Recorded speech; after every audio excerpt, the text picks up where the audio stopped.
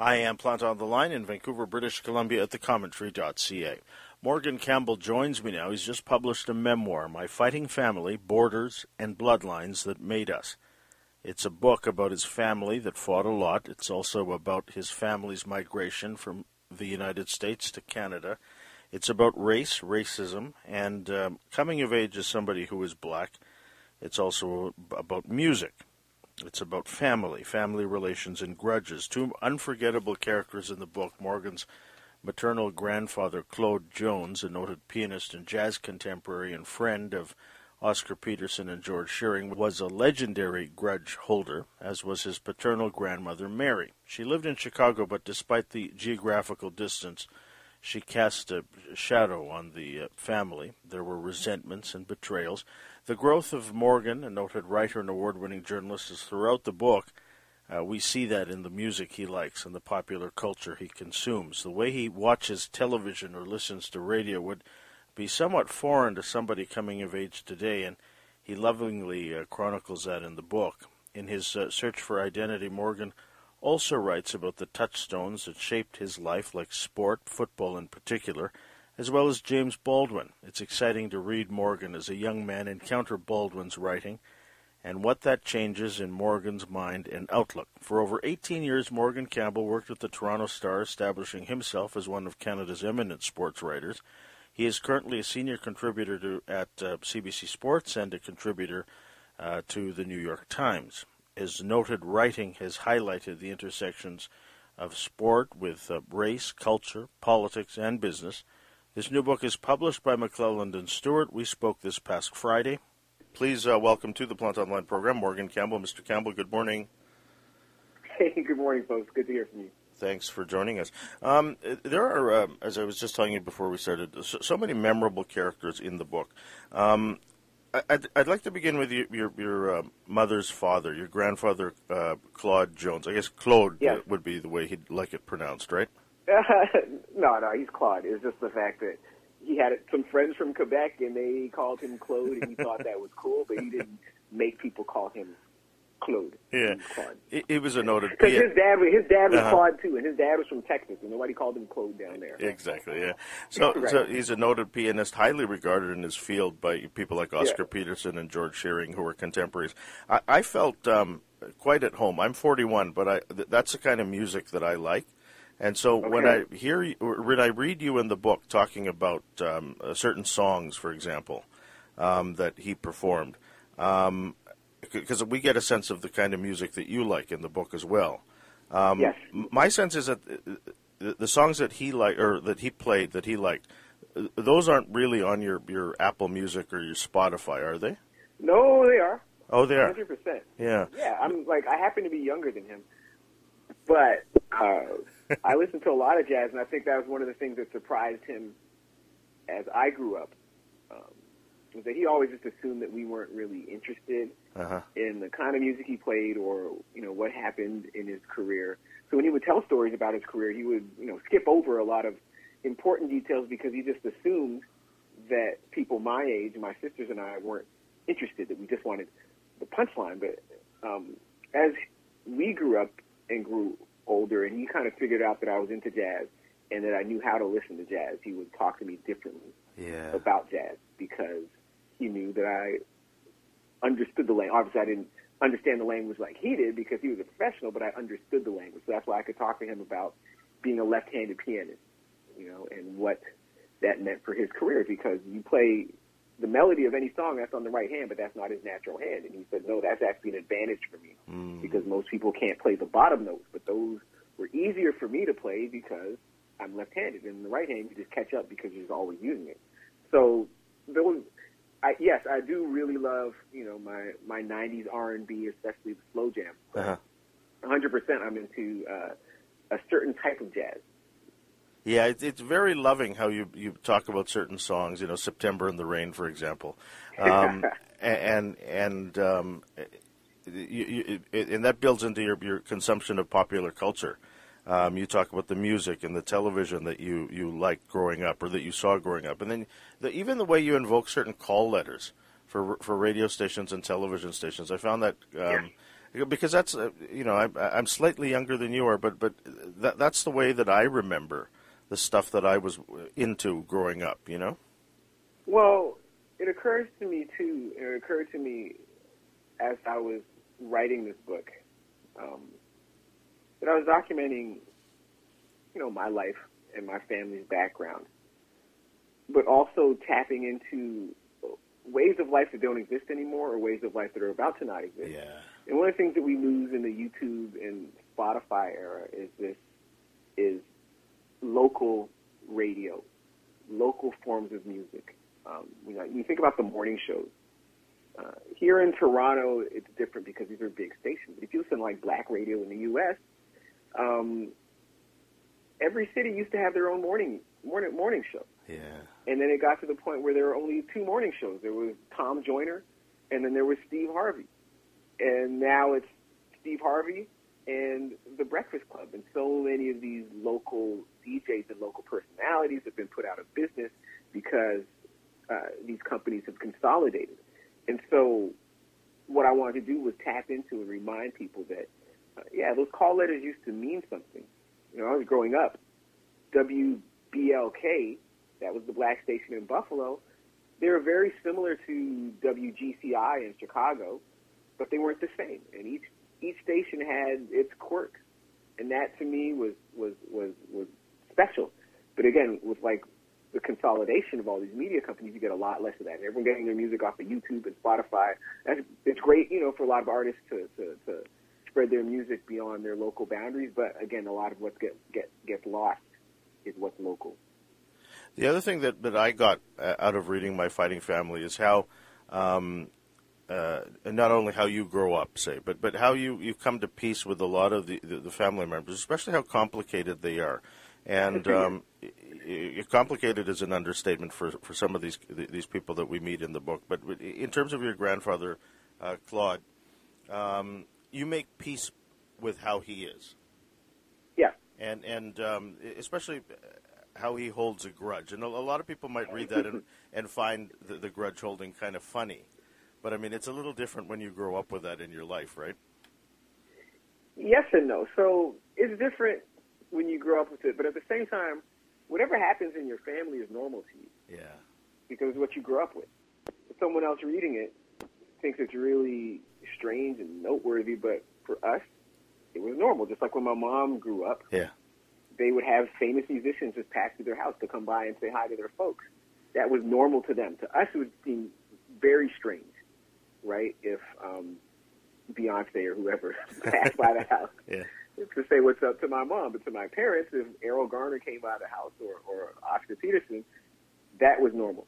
So with my grandfather, people reading it, a lot of the stunts he pulled and the grudges he held seemed very far-fetched, but to us, it was normal. But for me, coming to terms with that, one of the things I wanted to do with this book was reckon with what it means to love people who are not always likable. To have empathy for people who aren't always empathetic figures.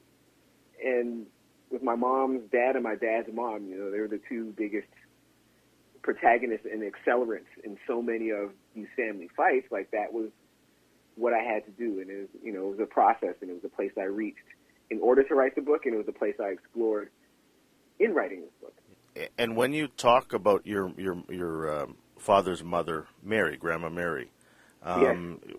You don't forgive her necessarily for a lot of the things that she did, but you obviously try to understand her, and that growth in yourself, I think, is fascinating, because I think a lot of people will understand. And, my parents are Filipino, so I understand when I read about Claude Jones and Grandma Mary. I've seen characters like that in one's own life, and so it's remarkable to see the growth in how you view them. And I guess, is that the passage of time? Is that growing older as well that helps you do that? Yeah, that's part of it. And for each of us in the family, we all live through all this, but we all see it from a different point of view. And each of us has a slightly different relationship with everyone else in the family, even among siblings, how we relate to our parents, how we relate to our grandparents. Yeah. Very much the same, but it's all slightly different. And so, for my mom, she would say, no, don't show Granny Mary any empathy. She doesn't deserve it, right? But for me, she's still my grandmother. And again, I can try to love her even if I don't necessarily like her, and even if I abhor some of the things she's done, to our family, to our father. And so there's a part of it's about maturing, and then there's also, the way I feel about,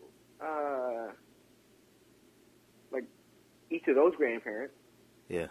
Whom I love but didn't always like, and sometimes, and again, like, they did some really underhanded stuff to a lot of different people in the family. But I'm still their grandchild, and there's something I inherit from them, even if it's not material, and even if it's not personality, right? And the way I feel about them is the way I feel about the United States. Like, it's a part of me. My family is from Chicago. Uh-huh. My ancestors are from across the South. Like, that is what we are. We're African American. We can't tell you where in Africa we come from, but we can tell you exactly where in the U.S. we come from. We come from Sumter, South Carolina, from Ruston, Louisiana, from Marshall, Texas. We come from places like that.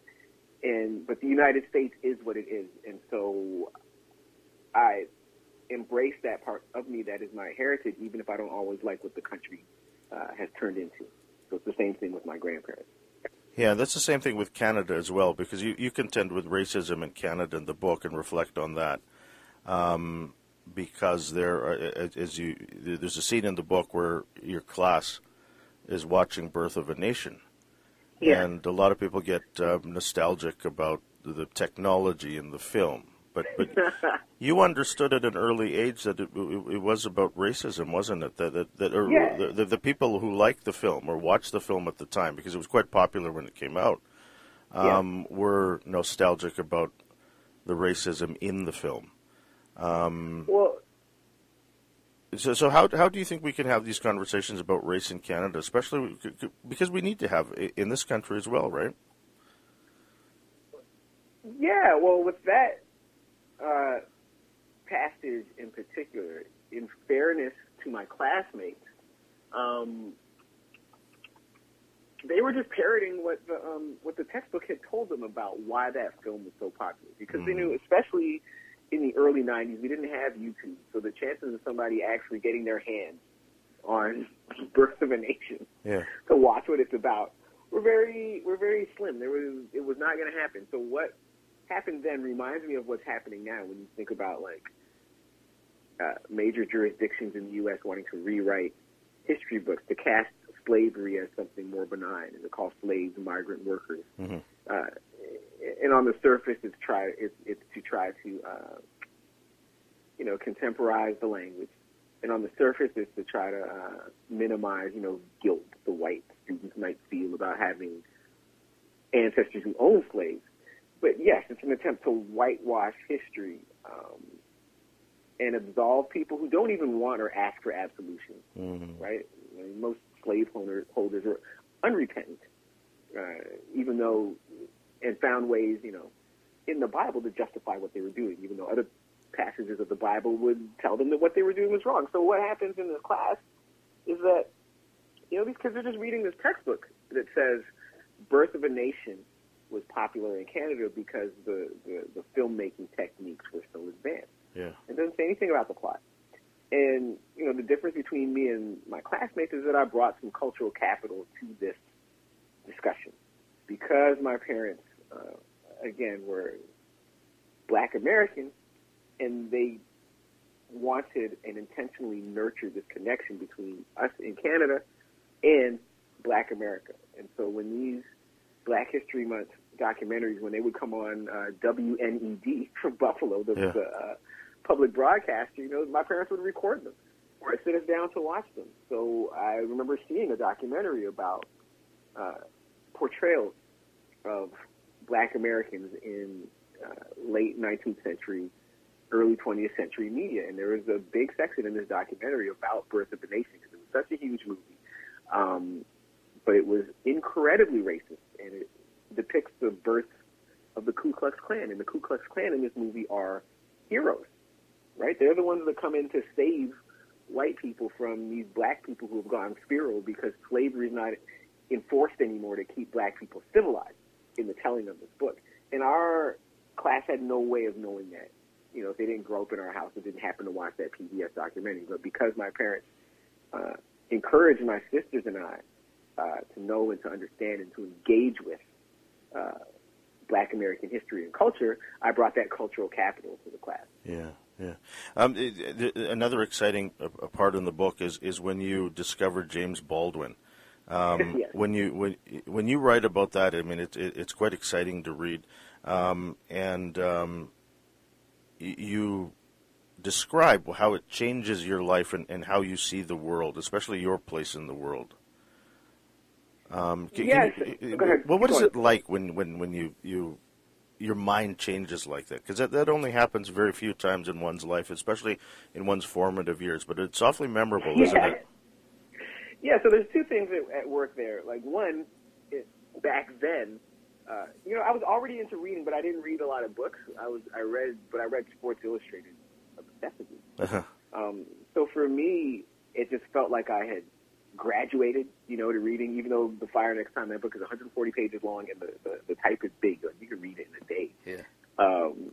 But it felt like I had graduated to becoming a real reader, and that's sort of what pushed me on this path, or put me more securely on this path, more firmly on this path, more in the middle of this path of becoming a writer. Because here's this guy, who grew up in Harlem, in this family with a bunch of siblings, like a stubborn dad, like a proud, hardworking, stubborn dad. I know what that's like, and a proud, hardworking, sort of underappreciated mom. I know what that's like too. And in The Fire Next Time, like the first part of that book, the second part of that book, it really goes into depth about what happens, in Harlem, in James Baldwin's Harlem, when you turn 14 and you start to realize how difficult life is about to become. I didn't grow up in the ghetto like James Baldwin did, but it sort of, I didn't get the sense that my life was about to become difficult in the way it does if you are 14 years old in James Baldwin's Harlem. Mm-hmm. But it did sort of jumpstart me to thinking about what my future might look like. What I need, Baldwin was calling it like a gimmick or a thing, something that pole vault you up out of the ghetto.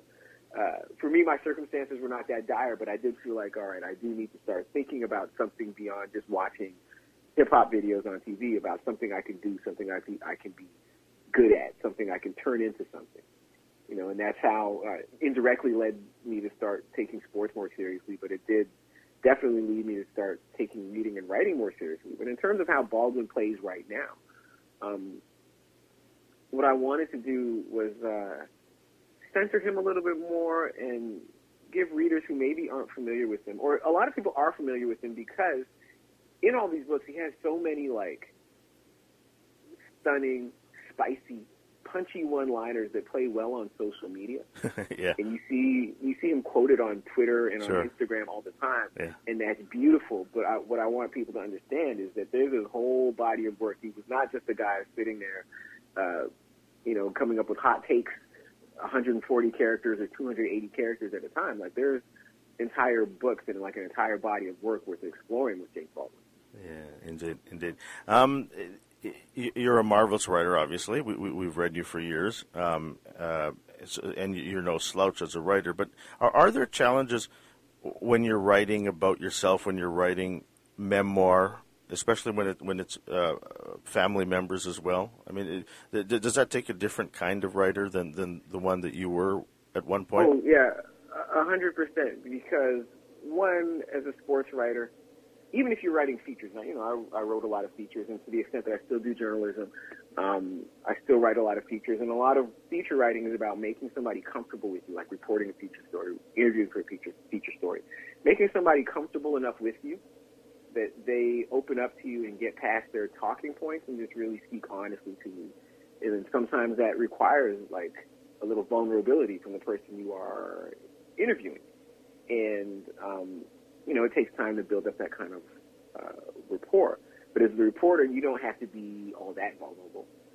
But when you write a memoir, you do have to be vulnerable and willing to describe and explore the times you fell on your face, which is very different from what we do in as journalists in sports journalism. And so the difficult part for me was learning to be vulnerable. Like when you write columns, you're the person that has the answers. Mm-hmm. You can be really confident. When you write a memoir, it's about you searching for the answers. So you're not as confident, but you can't let that drag on your writing, right? Because you still have to tell the story in plain English so people understand. But that search for the answers, and and the search for the answers doesn't always yield, one solid specific answer. Most times it doesn't, but it's about the search. But that's a completely different way of thinking than being the columnist that has all the answers. So all of these things are adjustments. Now, in terms of my family, yeah, like you read the book, we're all smart, sharp, opinionated, stubborn people. And so I finished most of the book before I started asking anyone in my family questions. But the questions were mostly about fact checking, because if I invite too many people into the creative process, the risk you run is that the people around you, and this is not like to criticize them or whatever, but this is just like reflexive, start trying to nudge you or just wind up nudging you into the story that each of them would have written. Right. Because again, each of us has different points of view and different relationships with like the big characters in this book. And so I didn't want to run that risk. And so, they knew what I was doing, but, a lot of the contact with the family came at the back end when I was fact checking. Yeah. So now that the book is out, what's the reaction been from some of the family members who certainly know the people that you write about, or even are depicted themselves, say? Yeah, the ones that have read it have really enjoyed it. I don't think the whole family has read it yet. Mm-hmm. If I get a bunch of angry phone calls, then we'll know. If I get a bunch of congratulatory phone calls, then we'll know. I have to give that a couple weeks. Yeah. It's there are beautiful parts in the book, especially when you talk about sports and you invoke sports, like the family's relationship with the Chicago Bears, for example. You tell that story in tandem with the breakdown of your parents' marriage. It's just a marvelous way of looking at how memory also shapes life itself. When you write about sports and you write about your own, growing up you wanted to play in the NFL, when you look back at that and you think of because it's very easy for a lot of us who don't play sports to see what you might have done to say make it happen. Did you think about that a lot when you're writing that part of the book, say? Did I think about which? About making it, say, in football yourself? I thought more about making it in football when I was young, when I was still young enough to make it in football. And one of the things that happens is once you get out into the broader world of football, you start realizing how many levels of good there are. So high school good is university average. University average is cut from the NFL. You see a lot of players who are really good in university and they don't stick in the NFL. And so from the outside looking in, like us as fans who have never been to the NFL watching NFL games, you see a guy mess up, or you just see a guy who's maybe a little bit outclassed and you think that guy sucks. When in real life, that guy is better than you could ever imagine because you have not been through the levels. But when I was young, I really thought that I would make the NFL, and that making the NFL would solve all my money problems. But again, that confidence that I would make the NFL was born of the fact that I had not been to university yet and hadn't really seen all the really good players up close. But once you get out there and you play football with really good players, but you also like go to journalism school with really good writers, you get to see sort of where you rank among your peers. So I figured out after a while that I was a better writer than a lot of good writers, but I was not a better football player than a lot of good football players. And so and then from there I started adjusting my focus from, making the NFL, which after 2 years in university it was clear that was never going to happen, to trying to make something happen as a journalist. Yeah. You write in the book, and it's a very thoughtful passage in the book about fighting. And because we do have to fight for the space that we need in the world, because a lot of people won't give you the space that you feel you deserve, or that you're entitled to, right? And so, when you talk, the title of the book is My Fighting Family, but I mean, fighting itself is necessary, isn't it? Yeah, so fighting, it describes what happens in my family a lot of the time, but it's also a metaphor for how we navigate life. Yeah. And how for a lot of us, for most people, unless you're born really lucky, you have to fight for what we want, and for a lot of us, for what we need. And so, again, my mom's dad, he liked to fight with his family. Mm-hmm. I don't know if he enjoyed it, but whenever there's a smaller fight going on, my mom's dad would jump into it. A lot of it was he just liked the attention, and he couldn't stand two other people getting more attention than him. But there was something about him that just like everything had to be a fight, argument, debate, whatever it was. But I started thinking about how he grew up, and it made perfect sense because they were the only black family in this white neighborhood, and you had teachers and school administrators and whoever that were always trying to shortchange you on whatever it was. So if you did not advocate for yourself, you weren't going to get. So my grandfather learned early, like, hey, if I got to go to the school board to get these teachers to treat me right, well, then that's what I'm going to do. And my parents would not do that because my parents are from the old country. They're from down south. You don't antagonize white people like that. But I'm a different generation. I'm from Chicago. I have rights. You guys tell me this is a meritocracy. You tell me there's no institutionalized racism here, or no Jim Crow by the rule book racism here. Prove it to me, because I'm going to go to the school board and complain, and you're going to treat me like you treat the other kids. And so that idea that so much of life is like a fight or a competition or a debate, like that gets drilled into him early, and he superimposes that template on like every type of family discussion, and that gets tiring. But you can see where it comes from. Yeah. You also look ahead at the end of the book, and I had to think about this as I was reading the book, that there's something about getting all of this out, the past especially, as you get older. Does it make getting older, moving on, does it make the load, say, lighter on yourself? Sort of, because it's stuff you're going to wrestle with anyway, so you might as well just wrestle with it like with some structure, in the same way that you do better when you focus on something than you do when you're multitasking. So instead of having these questions like nagging at me forever, just go out and settle it. Like for me, there's the questions that the book answers, but it's also about me as a writer. Like all these years working at the Star, sort of trying to establish myself as a top tier sports writer, but knowing that I was capable of more.